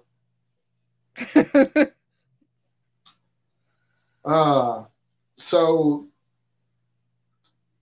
she wants nothing to do with him. Naturally. Naturally. Because she has a brain in her head. Yep. And so CD starts to coach him through it. How can she not hear that he is being coached? She says when CD takes over, your voice sounds different. And he says, I'm transformed by love and the moonlight and things like that. Oh, yeah. There's a couple contrivances that we have to just roll our eyes and say, all right. Yeah, sure. Okay. Yeah, it's 1987. Sure, let's go with this. I can understand the medieval times or yesteryear of way back our when. parents were making insane decisions like having children. Yeah. A child in this economy?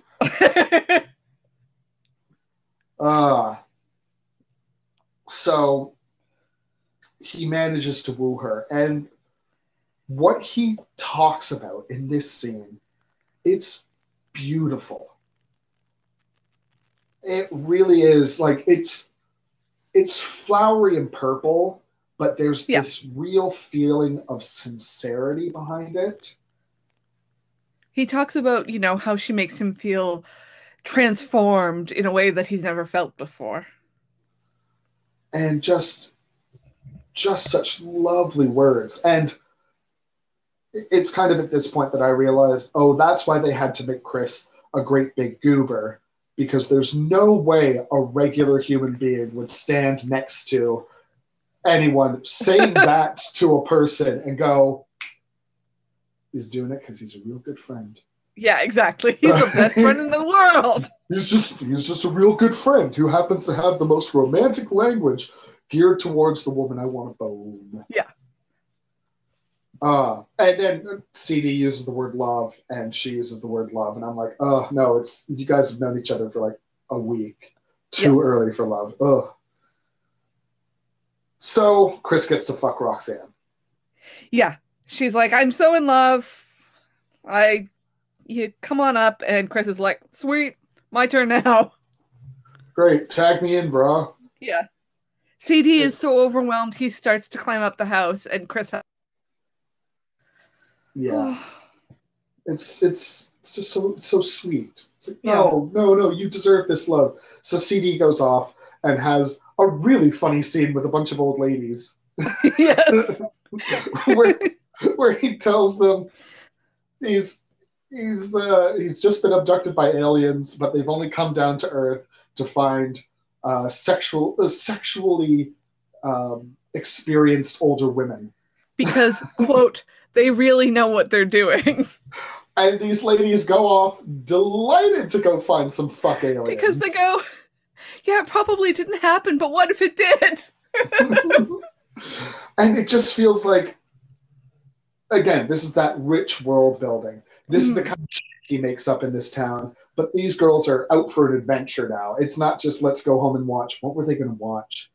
Oh, it was some Dynasty. It was like Dynasty or Dallas, yeah. Yeah. It was, but instead now they're off to go find some aliens who might have their way with them. But again, it just shows you nobody in this town is playing at the same level as CD. No. And so we cut to what could be perceived as the next day. Chris is in the bar talking with the bartender, but he doesn't see her as a woman, right? This is the first woman he has interacted with in this film where he doesn't immediately want to throw up. Yeah, they're joking with each other. They have really great rapport. It's really good chemistry. And he's actually quite charming at this point, too. Yeah, he's making jokes that Roxanne would probably think are like cheesy or overdone, but that the bartender, Sandy, genuinely finds funny. Yeah, so she asks him, you want a beer? He says, yes. Draft? And he says, I don't think this is a joke. It's okay, I'll put on a sweater. Because it seems like a genuine thing. This big himbo would say. And when I heard that line, I had an intense flashback to when I was about 6 or 7. Uh-huh. And for some reason, my family did like a Christmas trip down to Pennsylvania. Uh-huh. Don't know why. I'll have to ask Mom or Dad about it at some point because it still boggles my mind. And we stayed at this sort of church / bed and breakfast thing, and everybody was interacting. There was another family with a little boy, and I made friends, and they invited me over to their table for dinner. And I'll sit down. And they were passing things around in a big communal dining area. Mm-hmm. You know, tons of other families. My family could see me a couple tables over. You know, it's fine, whatever. It's not like they're going to abduct me from 2 tables over. And I'm sure there's more to it that, you know, little 6-year-old me was totally oblivious to. And at some point during dinner, they asked, chili? I said, no, it's quite warm in here. I had never had chili before. Oh my God. But I remember distinctly being like, no, it's warm in here. I'm okay.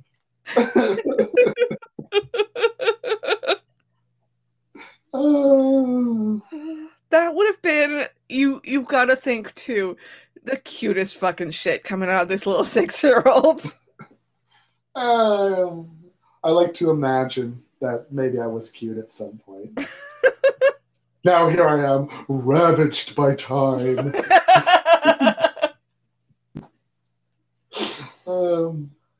But anyway, it's a really charming scene between Sandy the bartender and Chris. Mm-hmm. They've got good chemistry. He's not nervous because it's probably because he's not thinking about getting into her pants.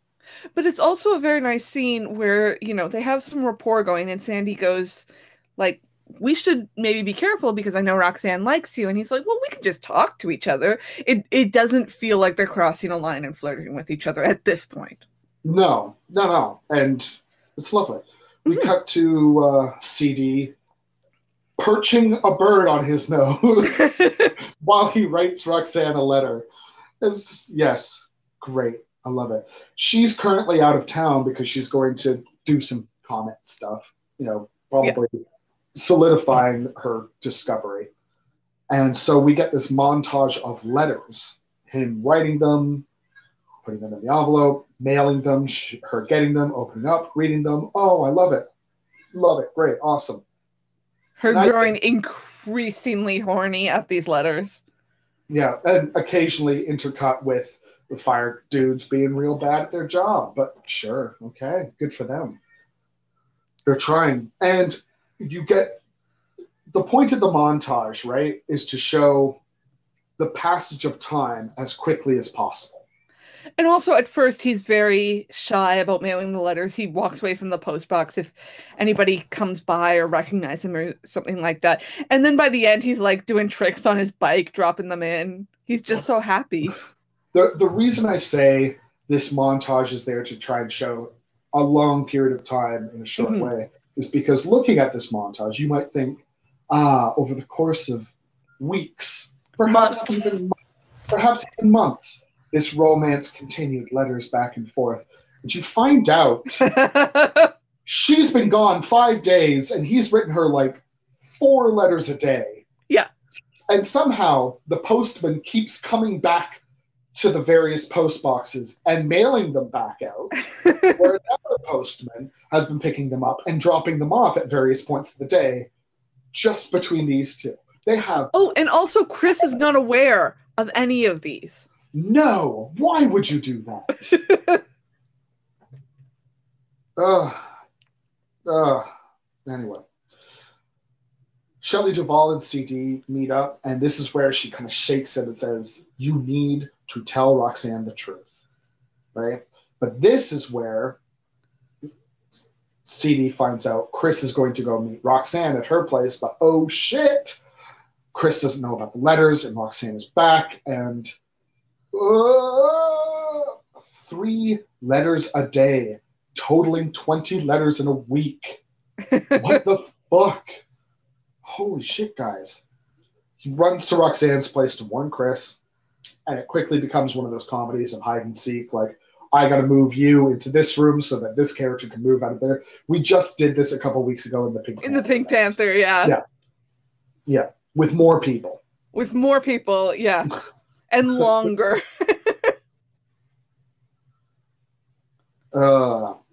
So this is where Roxanne asks Chris, like, oh, I want to hear the words straight from your mouth. I see them written down, and they fire me up so much with passion and romance, and I want to hear them out of your mouth. And he says, I want to travel with you. And no, I hate pasta. So he bails.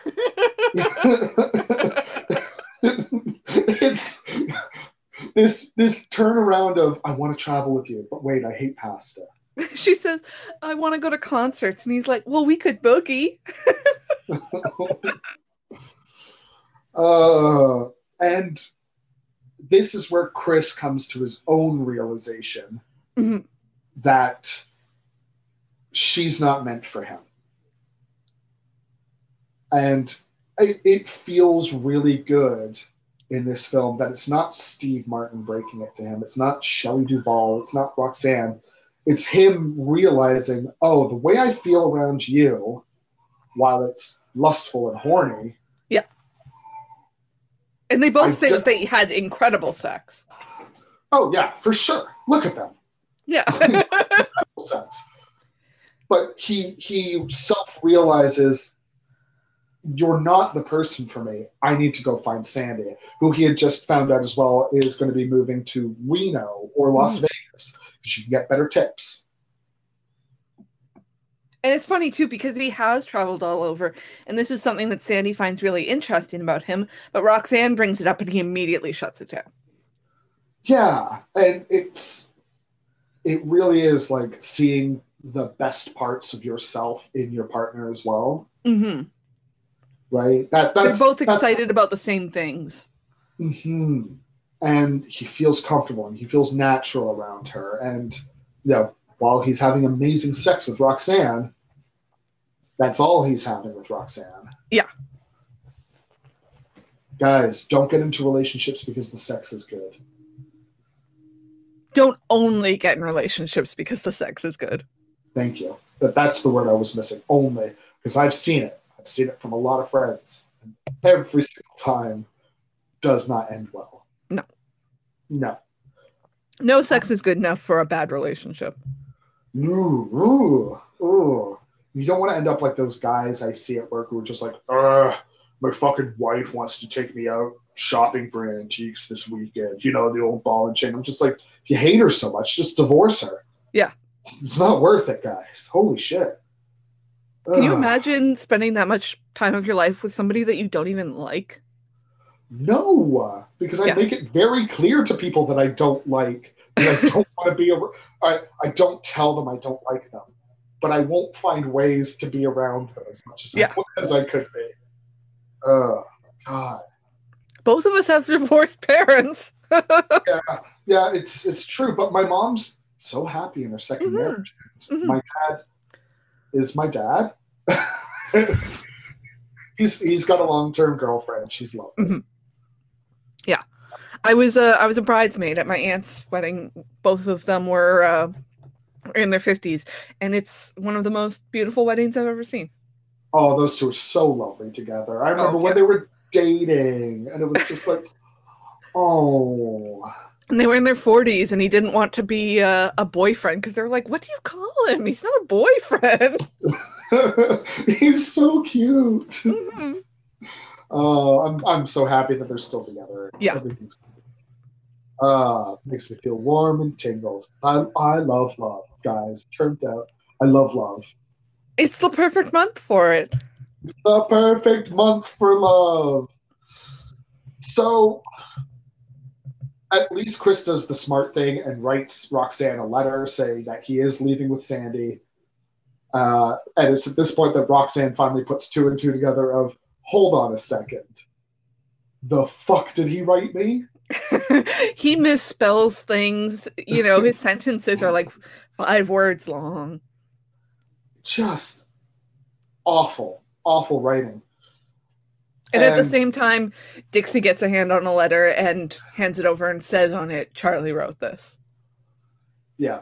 And so she's figured out that he's written it. And this is where we have the scene from the play where he reads the letter out loud to her and she realizes you're not reading from the letter, you're reading from memory. Yeah. Because even though he just wrote this letter and even though he wrote 20 letters previous to it, yeah, of course CD's the kind of guy that would memorize these letters because they mean the world to him, because she means the world to him. It's However, beautiful. because CD is not immediately dying from a head wound, Roxanne does the sensible thing and gets really mad at him. And gives him a head wound. Yes. she punches him. And they both start screaming at each other like, you know, how could you be so stupid? And why did you think I was so stupid? And yada, yada, yada. And getting every grievance that they've ever had out at each other. And she... My favorite thing is when she slams back inside the house and he starts very loudly counting down from 10 to when he's going to leave, because he doesn't really want to leave, of course, and he doesn't want to stop arguing with her.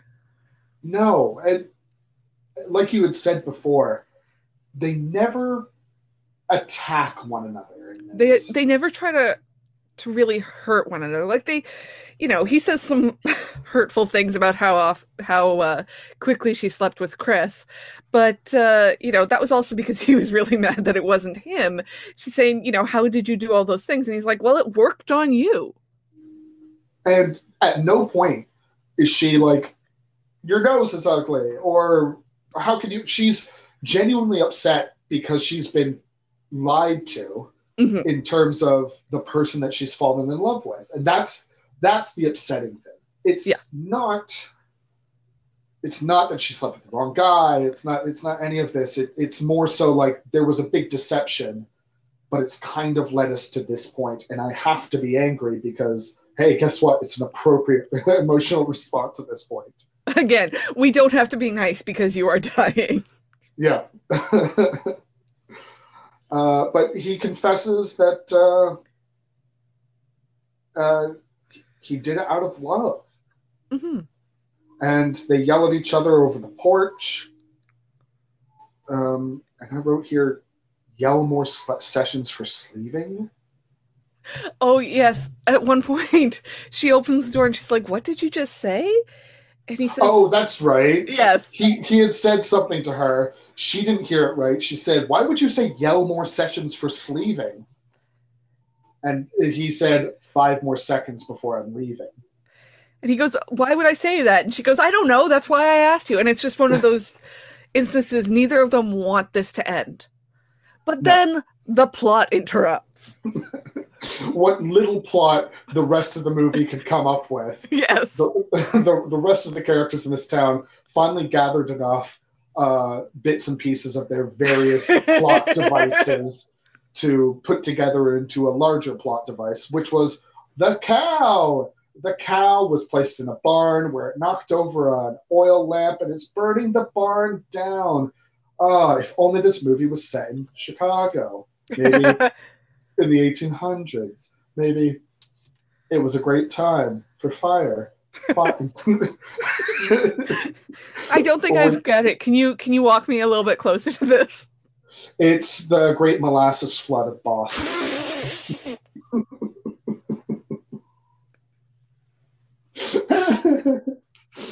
But CD, in like the one actual nose joke of the movie, is able to smell this fire before anyone else. Yeah, but the nose joke, again, it's not really at his expense. No. And it's never been put forward at any other point in the film that he has an incredible olfactory sense. Yeah.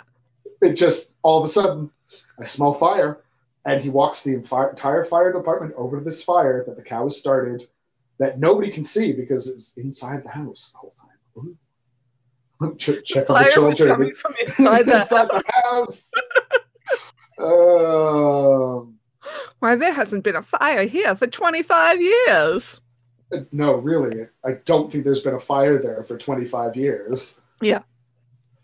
Beautiful Blue Danube plays the whole time. They did it. They finally did it.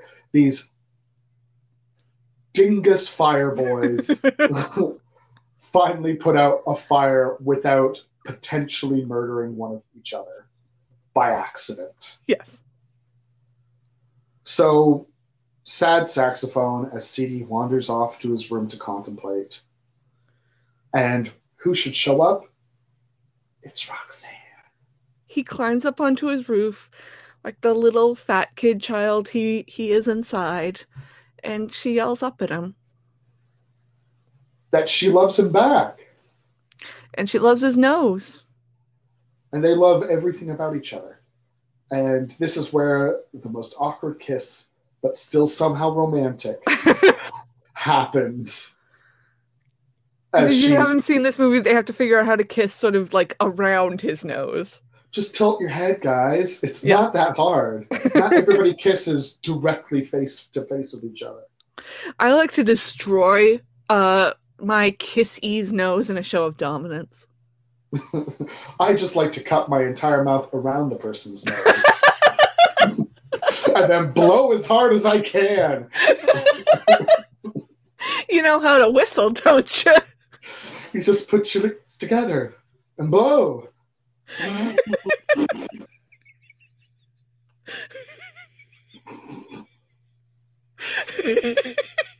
That is the exact line delivery as well. famed film noir scene. Don't you? Just shove them together. Push some air through them. Oh, yuck, yuck. I'm sorry, I'm still caught on the fact of you just like opening your mouth and unhinging your jaw. Well, you got to get everything in there, right? Guys, it's New Year's Adam as we record the day before New Year's Eve. Comes first, not as good, and we've both been drinking champagne. Champagne. Oh. But they kiss, and it's beautiful. It's lovely, and the camera pans upwards, and we see the comet going by, and we get a nice little voiceover as it's clear they've gone off to fuck. Yeah. But not before they have a quick thing about, oh, I named the comet. Oh, what did you name it? Charlie. Oh, isn't that sweet? Yeah, after my dad. Why did it have to be the Freudian inclusion that her love interest and her dad have the same name? To be fair, everybody calls him CD. Yeah. You know, a normal human name. CD. I once dated a guy with the same name as same first name as my dad, and it was weird. Yeah, it gets real weird real Yeah. fast. Yeah. My ex had the same name as one of my dogs. Yeah. and that's Roxanne. That's the end, guys. Romance. So, Sam, is it camp? I think this is camp only in terms of like Steve Martin's firing on all cylinders. And I think there's something about Steve Martin that's like the most accessible camp in the world. Yes, he's a comedian, but it's always a little off kilter with him. Mm-hmm. Right? I don't know how to describe it. It's Steve Martin. Guys, go watch some Steve Martin stuff. He's great. It never feels like you're getting like the quote unquote real Steve Martin. It always feels, even when he's being affable and things like that, it always feels like you're getting a performance of Steve Martin. Mm-hmm. So there's camp in that, but I think as a whole, this film is so down the middle, like rom-com, beautiful leads. There's no real conflict in the movie. That's also unusual, right? Like nobody hates each other. They briefly hate each other at the end, but you know, you'd think that asshole perv would become like the thorn in everyone's side. Nope. Forget about him. Normally you see in a romance story, particularly romance novels, which I do read a lot of, you know, there'll have to be some other plot that will save characters together. So that's how you get like a lot of romance mysteries where they have to solve a murder together or something like that. Or they have to go on a road trip together. And none of that really happens because Roxanne and CD are just friends. Like they meet, they hit it off, they're friends. That's it. Yeah. And then turns out she loves his words and he's always loved her, and yeah, it's respectful and romantic. I'm going to say Roxanne is not camp. I gotta agree with you. It's not camp. If this was not a story that I felt so deeply about, if it's not obvious, I really love Cyrano de Bergerac. I might feel differently about it if it was something else that was updated. A Shakespeare adaptation is a bad example because I'm also a Shakespeare nerd. But yeah, there's plenty of stuff out there that's an adaptation that reimagines stories in a new way for a new generation, if you will. That doesn't capture, I think, like the essential heart and purity of the original story. And I think Roxanne does. It's a very, very simple plot when you get down to it. That's why we said, you know, it's been adapted so much. You can have any sitcom do a Roxanne or Cyrano de Bergerac plot. But this has a lot of respect for the play as well. I don't think Roxanne is camp. No. And I will say this after seeing it as well. I was expecting more. Mm-hmm. And I don't know what that more is. I like the film. I love Steve Martin's performance. It's the movie goes by real quick too. Like, it's very much like a sort of slice of life over a summer, you know? It's sort of pastoral in that way. But I wanted an epic romance, right? And this doesn't deliver me an epic romance, and that's why the new Cyrano film, I think we're going to get that, yeah. I feel really drawn towards it. Like, I need to see this because it will be the epic romance. It will be, you know, love at all costs. Yeah, love is a many-splendored thing. Love lifts us up where we belong. All you need is love.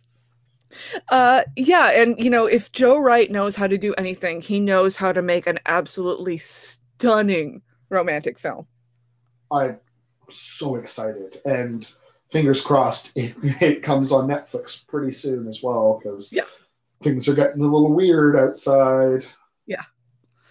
Podcasts are this weird time capsule of, oh, this COVID thing's weird. Well, things are getting better now. Oh, cases are going up. Well, we've got the vaccine now. Oh, cases are going up. Oh, people are refusing to get the vaccine. Oh, there's this new variant. Well, we beat the old variant and now we're out of lockdown. Oh, a new variant's coming back. Sarah, you're getting too dark. back to romance, please. Quick, somebody push a log out a window. Yeah. But yeah, I recommend seeing this film. It's fun. It's lovely. Yeah. Just take it for what it is. It's not going to be a be-all, end-all Moulin Rouge of a film. It is very much sort of the anti-Moulin Rouge. It's just two people who meet and like each other. Yeah, and you know what? Sometimes that's lovely as well. Mm-hmm. So thank you for joining us today on our exploration of Roxanne. Please subscribe on your podcaster of choice, leave a star rating and a review where you can, because it always helps us to find new people who may not know what their camp favorite is.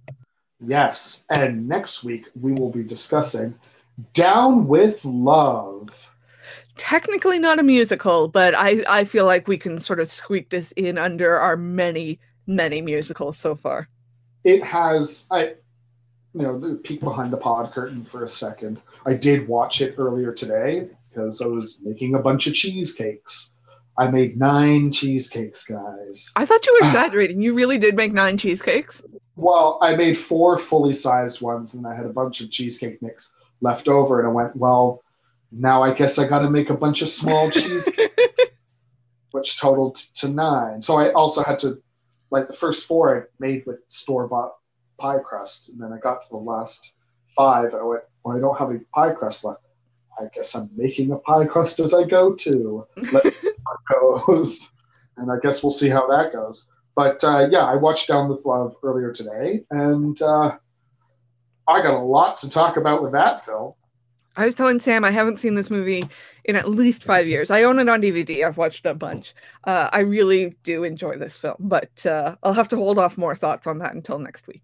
Oh, absolutely. But yeah, there's just so much occurring in it, and yeah. I can't wait to discuss that with you. You can continue the discussion of this film, Roxanne, on our Twitter and Instagram accounts. I am at Rhys Indigo, all one word, RHYS, the Welsh way. The Welsh way. And I am at Sour Citrus Lady. You can follow the pod on at Is It Camp Pod. Until next week, wait an hour before swimming, watch out for snakes, and stay camp. Ta-ra. Bye.